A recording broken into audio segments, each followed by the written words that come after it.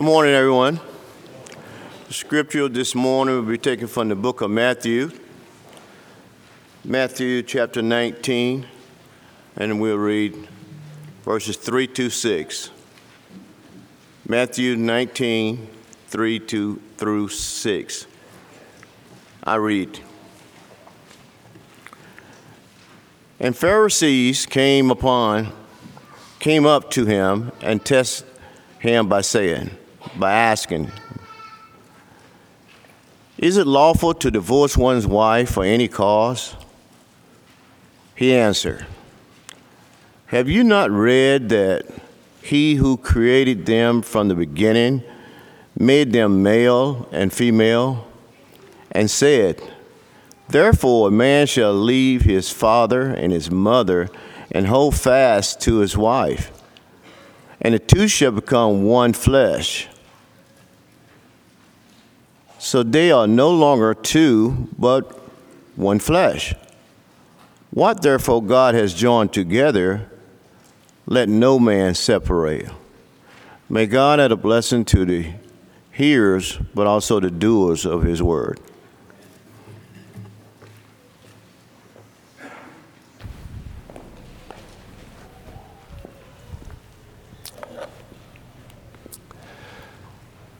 In the early part of this year, we've been engaged in a series that deals with what Jesus said about a number of vital topics. We've talked already about what Jesus had to say about money and what Jesus had to say about his kingdom. We ought to think about what Jesus said about marriage. You know, Jesus himself was not married during his earthly ministry. Jesus lived and died as a single man. The Bible tells us that his bride is the church, the redeemed people of God, Ephesians 5, verses 22 through 25. But Jesus himself was unmarried, but he had some very poignant things to say about marriage. If you haven't already got your Bibles open to Matthew 19, you can just open it to that passage and leave it there. We're just going to explore this passage this morning, Matthew 19. We're going to be looking at the first 9 or so verses this morning. Why should we pay attention to what Jesus said? Well, for one reason, because he told us that his words are going to judge us at the end of time. John 12, verse 48. We ought to pay attention to what Jesus said because no one ever spoke like this man. John 7, verse 46. Because Jesus himself said, "If you abide in my words, then you are my disciples indeed. You shall know the truth, and the truth will set you free." John 8, 31 and 32.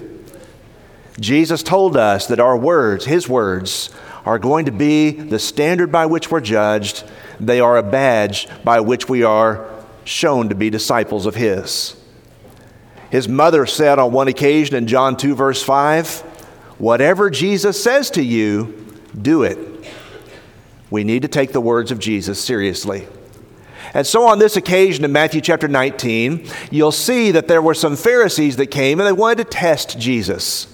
And in Matthew chapter 19, verse 3, they asked, "Jesus, is it lawful for a man to divorce his wife for whatever reason? For just any cause? Is that lawful? Is that okay?" So they're asking a question about marriage. And we would do well to pay attention to some of the things that Jesus says in response. As you're looking at this passage, I want us to notice this morning there are 6 really important principles about marriage that Jesus affirms in this passage. 6 principles about marriage, about what it is, about what God thinks about it, and about what Jesus expects for his followers to hear and to adhere to. And so without further ado, let's notice, what does Jesus say about marriage? And by the way, we live in a world that has a very low view of marriage.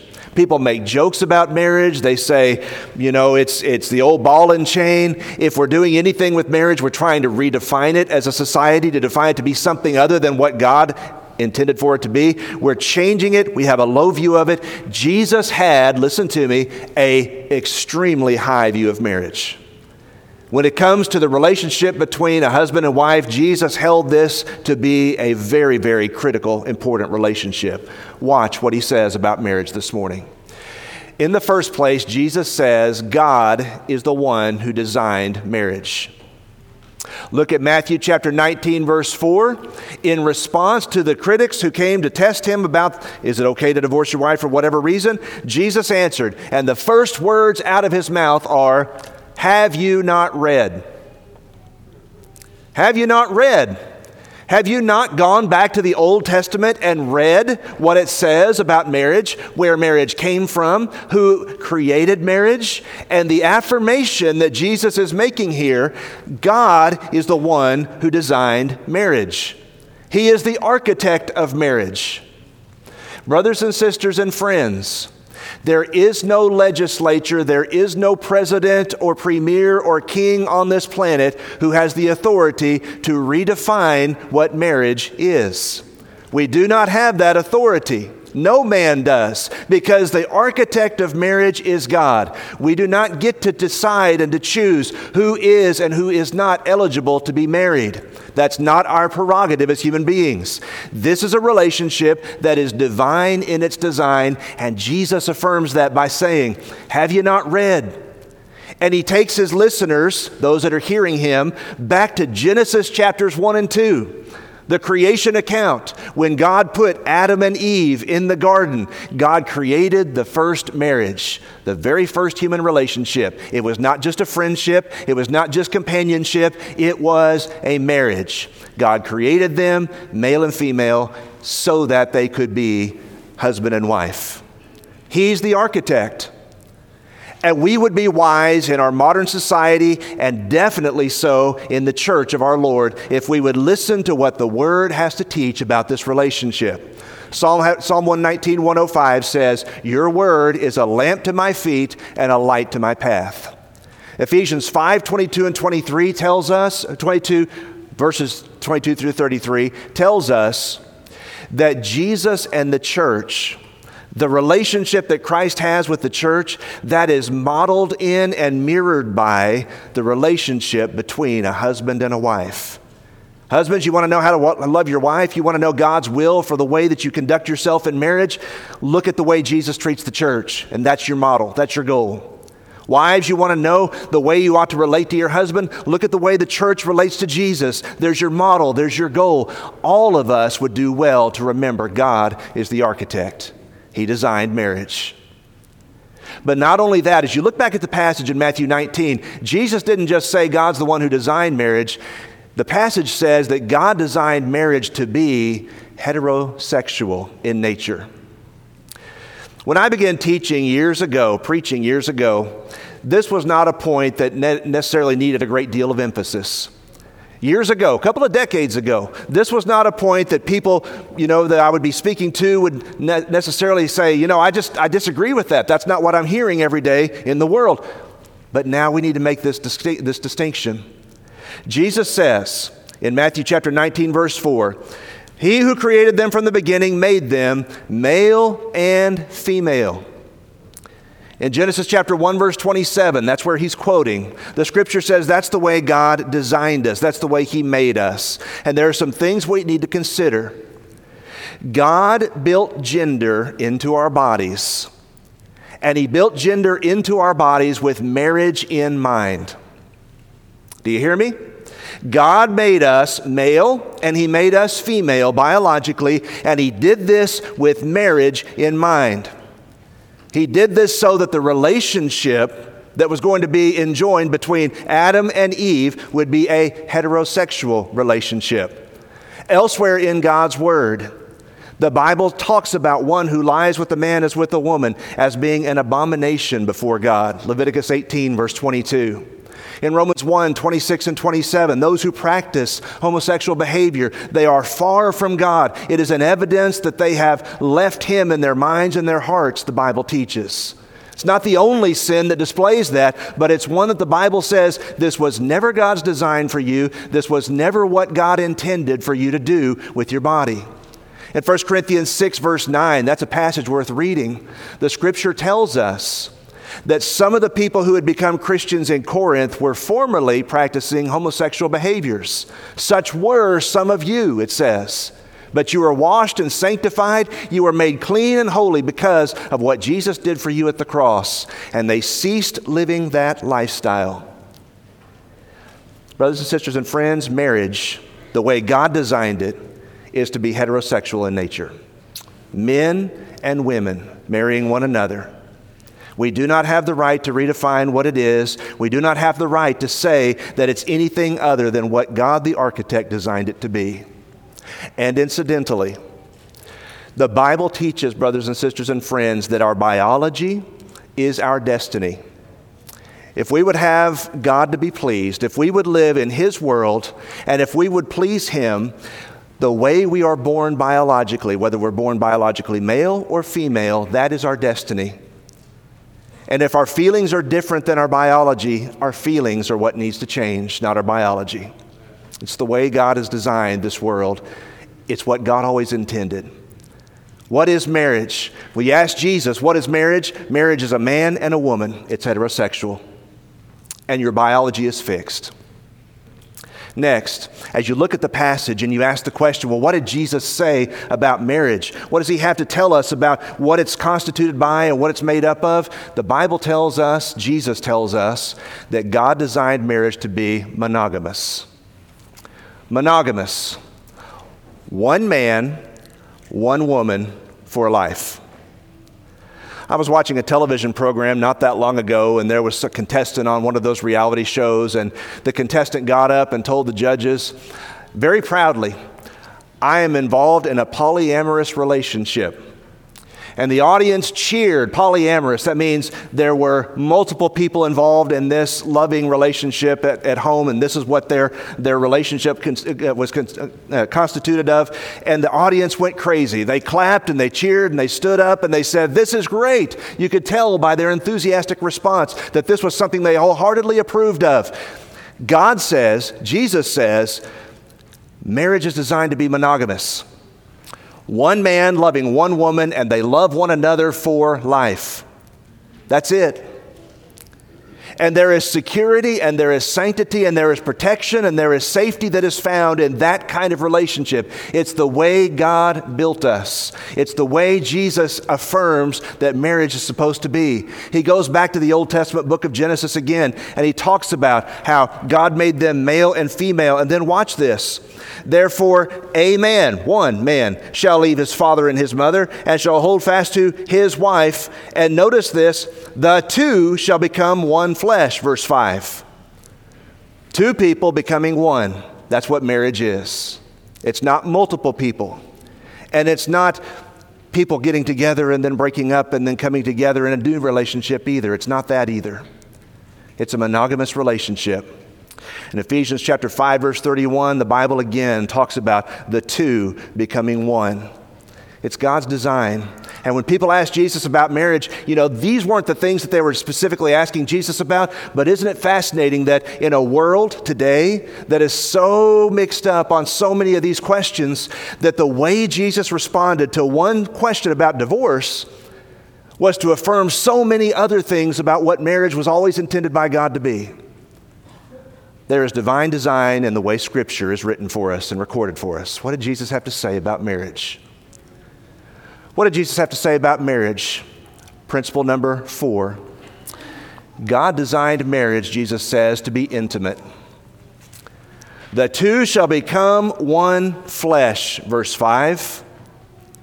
Genesis 1:28, God told Adam and Eve, be fruitful and multiply. Ephesians 5:28 and 29 tells men especially that we are to love and to cherish our wives as our own bodies, our own flesh. There is a relationship that God has built called marriage, and it is the only relationship where sexual expression is authorized. Just because two people are dating and just because two people are in love does not give them license to express themselves sexually with one another. It just doesn't. Without the bond and the commitment and the promise and the vow of marriage, it is wrong. It's sinful. For people to lust after one another and go after one another, for those things to happen outside of marriage is not God's will for us. It's only in marriage that God ever says that two become one flesh. It's only in marriage that God ever says that we ought to love the other person as our own body and cherish the other person as our own body. It's only in marriage that those things are said. And it's incidentally something that we ought to think about, husbands. If you're not romantic with your wife, there is no other legitimate outlet in her life for romance. Wives, if we're not romantic with our husbands, there is no other legitimate outlet in his life for romance. Think about that. The intimacy that's enjoyed in marriage is unique to marriage. It's exclusive to marriage. No place else. What does Jesus affirm about marriage? As you continue in the passage, he talks about the two becoming one flesh, and then he says this. He says, what God has joined together, let not man separate. Matthew 19, verse 6. God designed marriage, people, to be serious and to be sacred. He designed marriage so that we would have a serious view of it and a sacred, a holy view of it. It is not time after we get married to start wondering if we married the right person. Don't do that. Once you have said I do, once you have joined yourself to this other person in a scriptural, legitimate relationship, you live with the decision you've made. And that also means that those of us who may be looking for a mate ought to think about some things. This is a serious commitment we're making. Amos chapter 3, verse 3, the prophet asked, can two walk together unless they are agreed? One of the things we're doing on Sunday nights with the kids sing is asking the children a question. When I grow up, who am I going to marry? And the response that we want the kids to give is, when I grow up, I'm going to marry a Christian. Really, we want them to marry a faithful Christian. And you know what? Somebody might say, well, but I don't read in the Bible where it's necessarily a sin for someone to marry a non-Christian. And I know a lot of situations where maybe it's worked out with people that have done that. Fine, well and good if that's your position, but I want to tell you something. Marriage is hard enough when it's two faithful Christians trying to work things out. And we need to drill into our young people's minds and their hearts the idea that I need to look for a Christian when I'm looking for somebody to marry. I need to look for somebody who loves the Lord and loves Him with all his heart, soul, mind, and strength, because two can't walk together if they're not agreed. It is a struggle, and there are people in this room who can tell you what a struggle it is to live with a spouse who's not a Christian. Marriage is for serious-minded people. Young people, there'll be a time in your life where you'll say, you know, I just need to find myself. I want to explore. And sometimes young people get out of high school and they don't know what they want to do with their lives. And I'm going to try and figure out what I want to do. And I may take some years to do this. I want to tell you something, young people. When you say I do, it's time to stop trying to find yourself. It's time to get serious about loving another person and providing security for the other person. It's time to commit to the relationship. Don't say I do if you're not ready to do that. It is a serious commitment. Ephesians 5, verses 2 through 5, the Bible tells us, it warns us about making a vow. When we make vows, God takes those seriously, even if we don't. This is serious business. In 1 Corinthians 13:11, the Bible says, when I became a man, I put away childish things. When we commit to marriage, it's time to put away childish things. What God has joined together, Jesus says, let not man separate. Jesus, what do you think about marriage? It's serious business. It's a sacred commitment. God joins these people together when they say, I'm going to love you as long as I live. We're not to pick the lock. We're not to try to separate those people in that relationship. What else does Jesus say about marriage? As we look at Matthew 19, they continue to talk to him about this question of, well, why did Moses command people to give a certificate of divorce, Matthew 19:7, and to send their wives away? And Jesus says in verse 8, he says, because of the hardness of your heart, Moses allowed you to divorce your wives, but from the beginning, he's going back to creation again, from the beginning it was not so. And then look at verse 9. I say to you, Matthew 19, verse 9, whoever divorces his wife, except for sexual immorality, and marries another, commits adultery. What did Jesus say about marriage? Jesus said marriage is for life. There's a principle. And the principle is whoever divorces his wife and marries another commits adultery. That's the principle. Incidentally, do a search on Google this afternoon if you like. Jesus said this at least 5 times in Matthew, Mark, Luke, and John, just like that. Whoever divorces his wife and marries another commits adultery. At least 5 times you find that expression or some form of it, that principle, that's the baseline. Somebody divorces their wife and goes and marries somebody else, Jesus says it's adultery. It's sin. It's wrong. In Matthew 19:9, he gives an exception, though. The only exception. And the exception is, except for sexual immorality. The Greek word is porneia, and it has to do with any illicit form of sexual misconduct. It has to do with anything sexual outside of marriage. That's the exception. If you're married to someone and your spouse cheats on you, there's an exception to the principle above. Otherwise, there's no exception. What did Jesus say about marriage? He said, this is for life. As long as we both shall live. That's what we often say when the preacher's standing up and reciting the vows, and we're saying these to one another. As long as we both shall live, for better, for worse, for richer, for poorer. That's how long I'm going to love you. That's the way I'm going to love you. That's the commitment I'm making to you. And Jesus is saying, brothers and sisters and friends, that God takes this seriously. And that God looks at divorce and then remarriage. After divorce, he looks at it through this lens. And if we want to be faithful to the words of Jesus, we have to look at it through that lens as well. Because he's our Lord. And because his words are going to judge us at the last day. And because his words are the words of eternal life. John 6, verse 68. You know, when people came and asked Jesus about this question of divorce and about what marriage is, they didn't realize that they were talking to the very one who invented marriage. How we need to listen and humble ourselves and graciously and lovingly talk to our neighbors and our friends about what Jesus says, about what God says concerning marriage. Did you know that marriages are the building blocks of nations? You can chart accurately a nation's future. You can chart its history based on the makeup of the family in that nation. Whether it's going to prosper, whether it's going to decline, you can watch the families and you can know how the nation will turn out. The people of God are to be a leavening influence. We're to stand and to talk about what our Lord said about marriage and to stand for what marriage represents. And we are to be convicted about these things. It's not just a take it or leave it. Do I believe what Jesus believes? It's not. If you want to follow him, these are the things we embrace. These are the things we affirm. These are the things we stand for.